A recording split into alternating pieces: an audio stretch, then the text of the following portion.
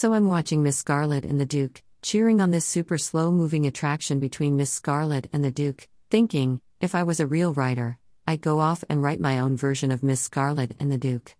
Instead, what have I been doing? Well, let's say this. I absolutely love the opening song for that show. It is so unique. And thinking I'd love to create my own version of that song, I started playing around with different drum kits. I soon give up because there's no way I could ever come up with something like that. And as soon as I give up, the next thing I know, I'm creating a song that sounds so in the style of Miss Scarlet and the Duke, I can't believe it. It's my favorite song yet. I've yet to finish it, but thinking I'll save it for February album writing month of 2023. Still, I can't quite give up on my writing.